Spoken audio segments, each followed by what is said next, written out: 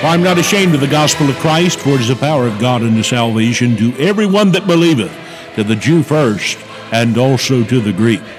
And good morning. We welcome you to Gospel Dynamite, a Christian broadcast dedicated to the winning of the lost and the edification of God's saints. Gospel Dynamite is a ministry of Asbury Baptist Church, located at 218 Asbury Church Road, Seagrove, North Carolina. I invite you to visit our church on Sunday mornings at 10 a.m. and Wednesday evenings at 7 o'clock. Now will you join me in studying the Word of God? You're listening to Gospel Dynamite. Thank you for joining us. Let's turn our Bibles to 1 Samuel chapter 17, verses 32 through 40. While you're turning there, let me address something that many people have written in or sent us emails concerning, and I'll address it. Yes, you've heard right. I am running for Lieutenant Governor of the state of North Carolina. This decision hasn't come lightly. It's come after 2 years of prayer, talking with our men, speaking with our church, speaking with people all over the state. And so we ask and covet your prayers. I don't know anything beyond that, just that I know that God wants me to do this. And we ask that you would pray for us. You can find more out about that at www.allen4nc.com. allen4nc.com, and that will lead you to more details concerning that. We will be having a kickoff party, a formal announcement February the 25th, and that will be in Asheboro, North Carolina. Now, we're not here to talk about that. We're here to talk about the Word of God. 1 Samuel chapter 17, verses 32 through 40. The Bible says, "And David said to Saul, Let no man's heart fail because of him. Thy servant will go and fight with this Philistine. And Saul said to David, Thou art not able to go against this Philistine to fight with him, for thou art but a youth, and he is a man of war from his youth. And David said unto Saul, Thy servant kept his father's sheep, and there came a lion and a bear, and it took a lamb out of the flock.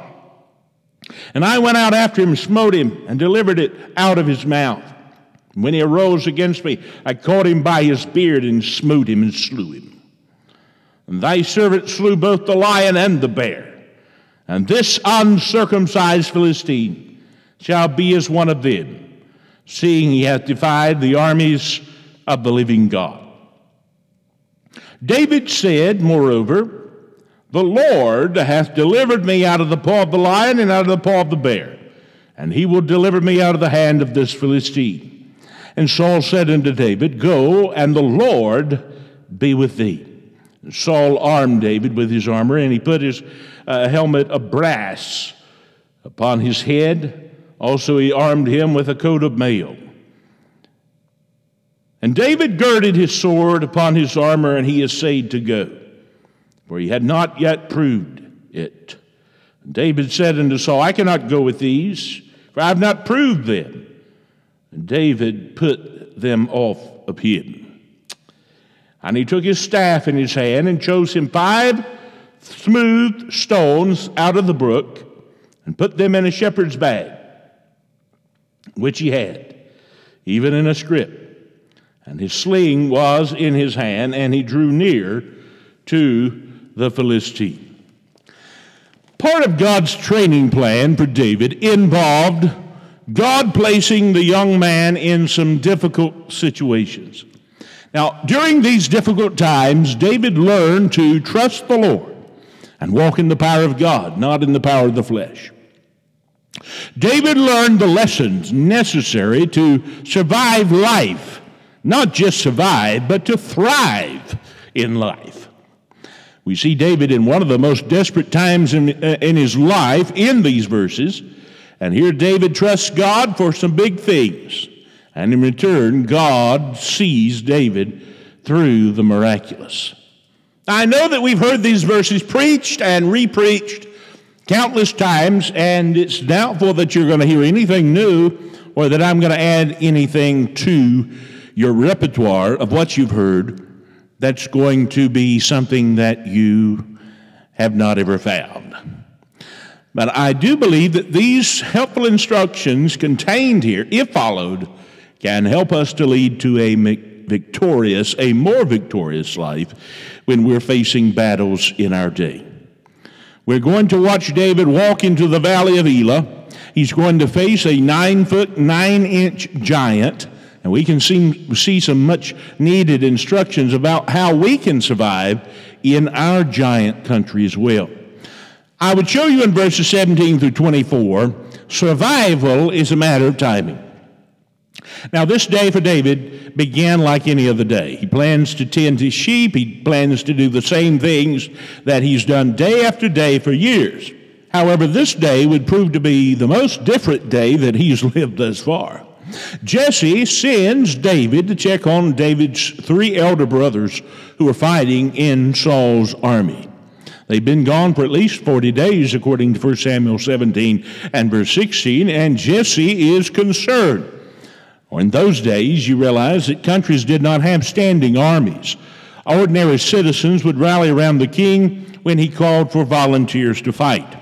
So David goes to his brothers as he's commanded, and he arrives and he finds the armies of Israel cowering in fear because of the taunts of Goliath. Remember, this is a giant. This is a 9-foot, 9-inch tall man. Even King Saul appears to be too afraid to face the giant in battle. But while the army of Saul hides in their tents, David hears this giant as he's blaspheming the name of God, and he shames the people of God. Now, David's day, had started like countless other days that he had ever lived. But before the sun went down on this particular day, David found himself face to face with a mighty giant. Now, isn't that exactly how the giants of life come to you and I? They rarely give notice that they're coming, yet we get up one morning expecting like that day is going to be like any other day. And here stands a giant. It's completely caught us off guard. It's here to frighten us. It's entered our lives. We look up, and most of the time, we have no idea what to do. Now, if we're going to survive in giant country, when we have got to understand that giants don't just show up, their appearance is well timed. Now, from our perspective, they just appear. But from God's perspective, they're all a part of His perfect plan for us. If we could ever grasp that truth, that nothing comes our way apart from the will of God, it would change our attitude toward the giants of life. Passages like Romans 8:28, and we know that all things work together for good to them that love God and are called according to His purpose. Psalms 37:23, Job 23 and verse 10, Jeremiah 29 and verse 11. All of these verses would become real to us, and they would bring great comfort to our hearts. My friend, I believe that most of the time we're just like Israel. Israel wandered through the wilderness for 2 years after they had left Egypt. They arrived on the banks of the Jordan River. All they had to do was cross the river and take the promised land, the blessing that God had already given unto them. Instead of going in and taking the land, they sent 12 spies. The spies looked over the land. They came back with their report. 10 of these spies were convinced of Israel's defeat because of the presence of giants in the land. And the spies' own words tell the story best in Numbers chapter 13, verse 23 through 33.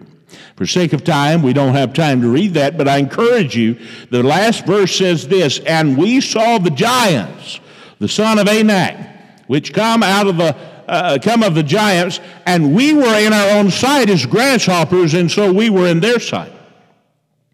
The people heeded the negative report of 10 men and had to spend 38 more years in the wilderness. Now, here's the point of all of this.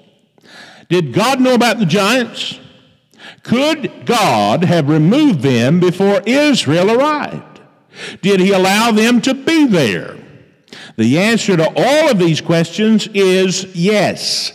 Yes, he knew they were there. Yes, he could have removed them. Yes, he allowed them to be there. God wanted Israel to face those giants. 40 years later, when they came back to the Jordan River, guess what? The giants were still there waiting. Deuteronomy chapter 9 and verses 1 through 3. By the way, the same principle is seen over and over in the Word of God. The 3 Hebrew boys in the furnace, Daniel chapter 3. Daniel in the lion's den, Daniel chapter 6. The disciples in the storm, Mark chapter 6 and verse 45. God knew all about these events because they were a part of his perfect plan. Here's what I'm trying to say.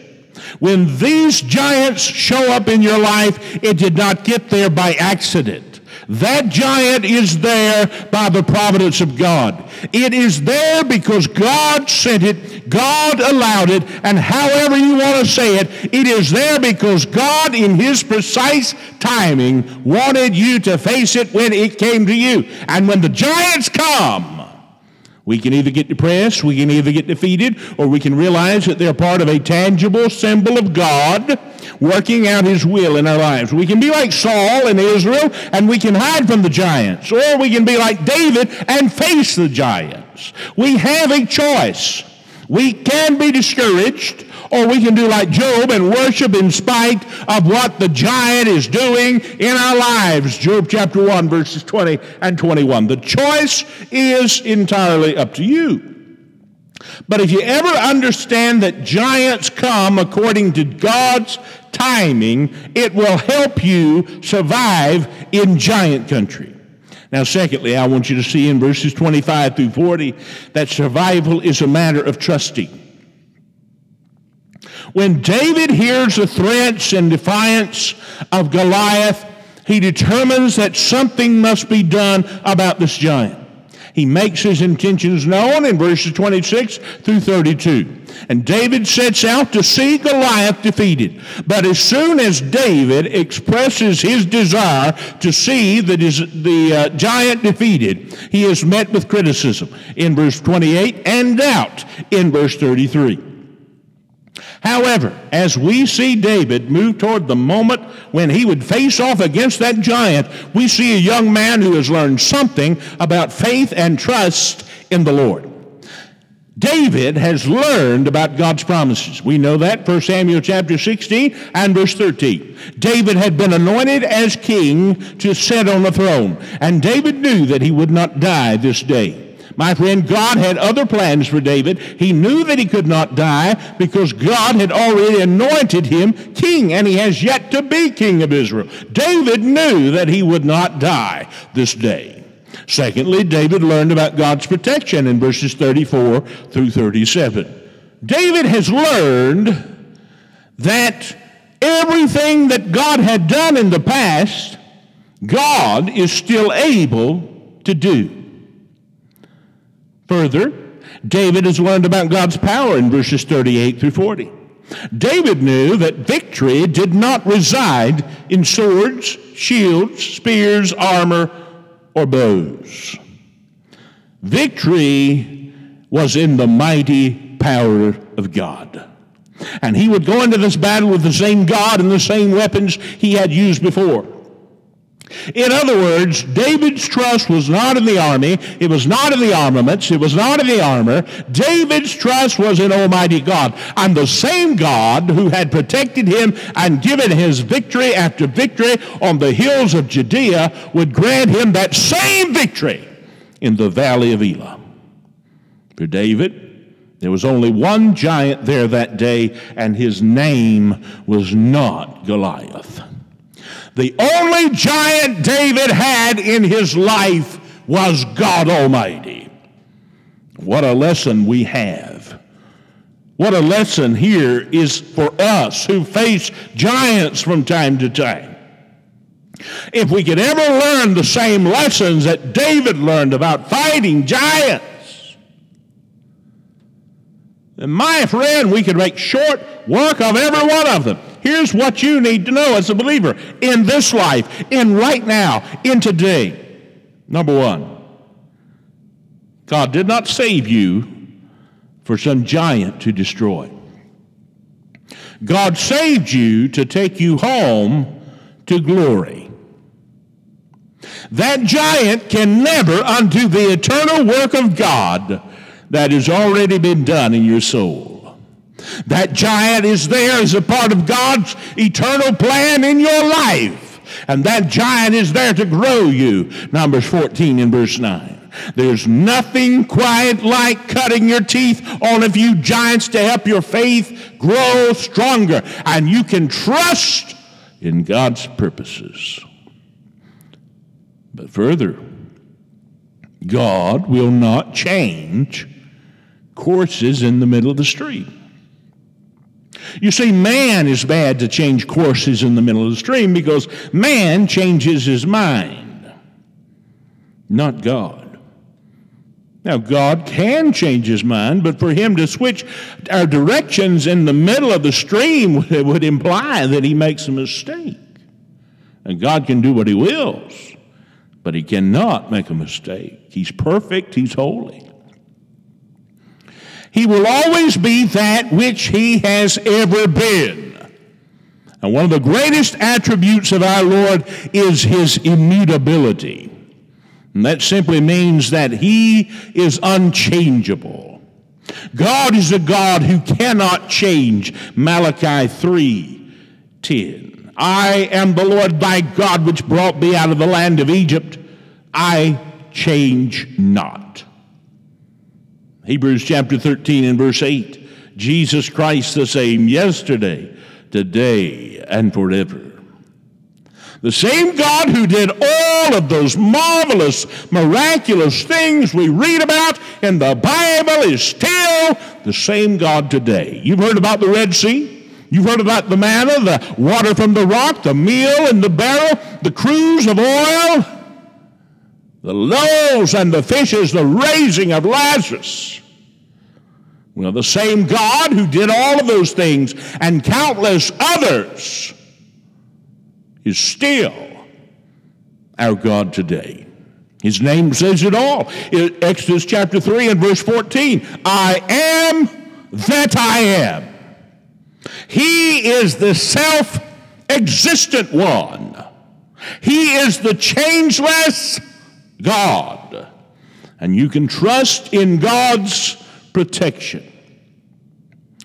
One thing as believers I've noticed, we have no trouble remembering our past defeats.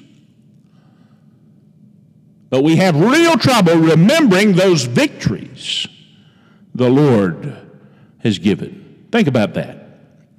We can remember every valley, but it seems hard to remember even one mountaintop. We need to change that.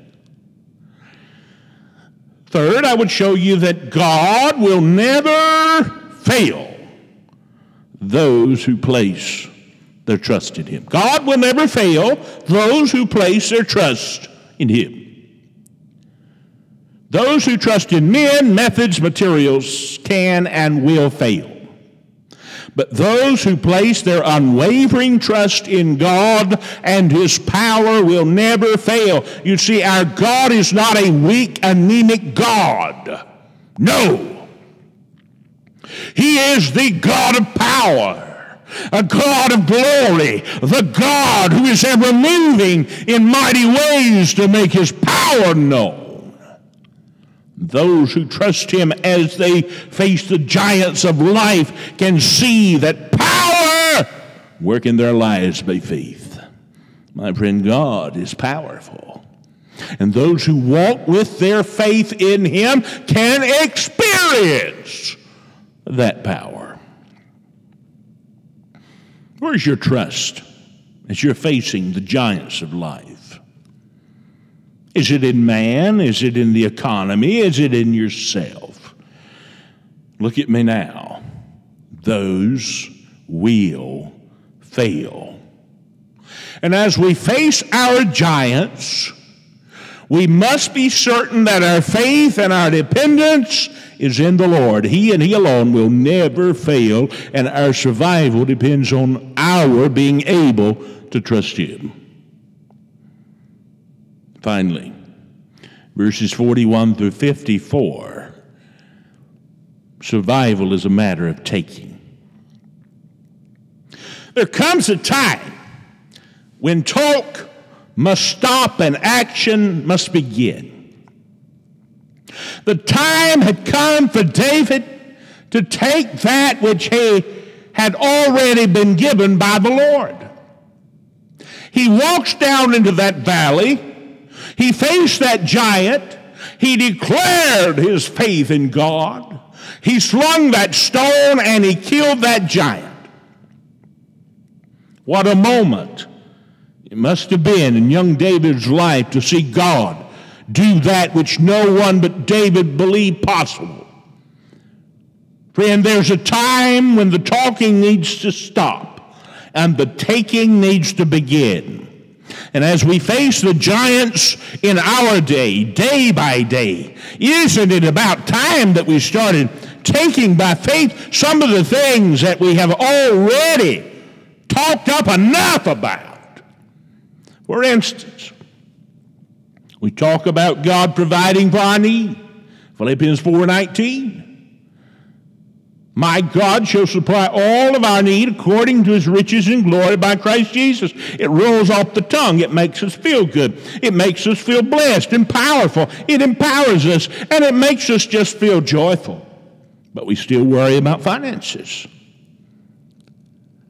One thing I learned very early in ministry, it is not the church that takes care of the pastor. It is not the deacons that looks after the pastor.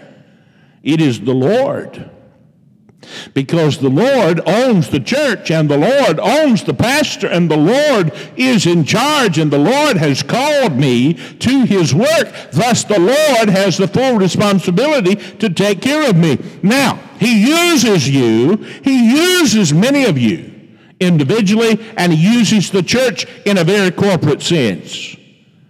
And you are used by God to take care and meet the needs of the pastor and staff. But I don't look to you for that. I look to God, because he takes care of me. We talk about God's grace in every situation in life, but we still act like we aren't going to make it. We talk about God being in control of our lives, and we quote Romans 8:28, and we know that all things work together for good to them that love God. But we live like our lives are completely out of control. Isn't it time we stop talking about all that we could have in Jesus and we start taking it? David defeated Goliath because he was willing to take what God had given him by faith. And the same will work in your life and mine. As we face our giants, we have already been promised the victory. 1 Corinthians 15:57. 2 Corinthians 2:14. Romans 8:37. Take it. How? By doing what David did. Place your trust in the Lord. Believe that he can do everything that he has ever done. And then walk into your valley, square off with your giant, and keep swinging until he falls. And I am convinced that is the reason David took 5 stones to kill one giant. He knew he might miss on the first shot, and he kept aiming to sling those stones until he had the victory. Friend, whether you believe this preacher or not, here's the truth of the matter. You are a giant killer. Not because you possess any power, but because you serve a God who possesses all power. Not because your aim is good, but because you serve a God that never misses. Not because you deserve anything at all from God, but because he's promised to give you his victory through his Son, the Lord Jesus. So get out there and take what's yours by faith. Your survival depends on it. So how do you, in closing, how do you have a giant that you would like to see defeated in your life? Let me tell you, they don't always fall easy. Goliath went down on the first swing. Yours and mine might take many more than that.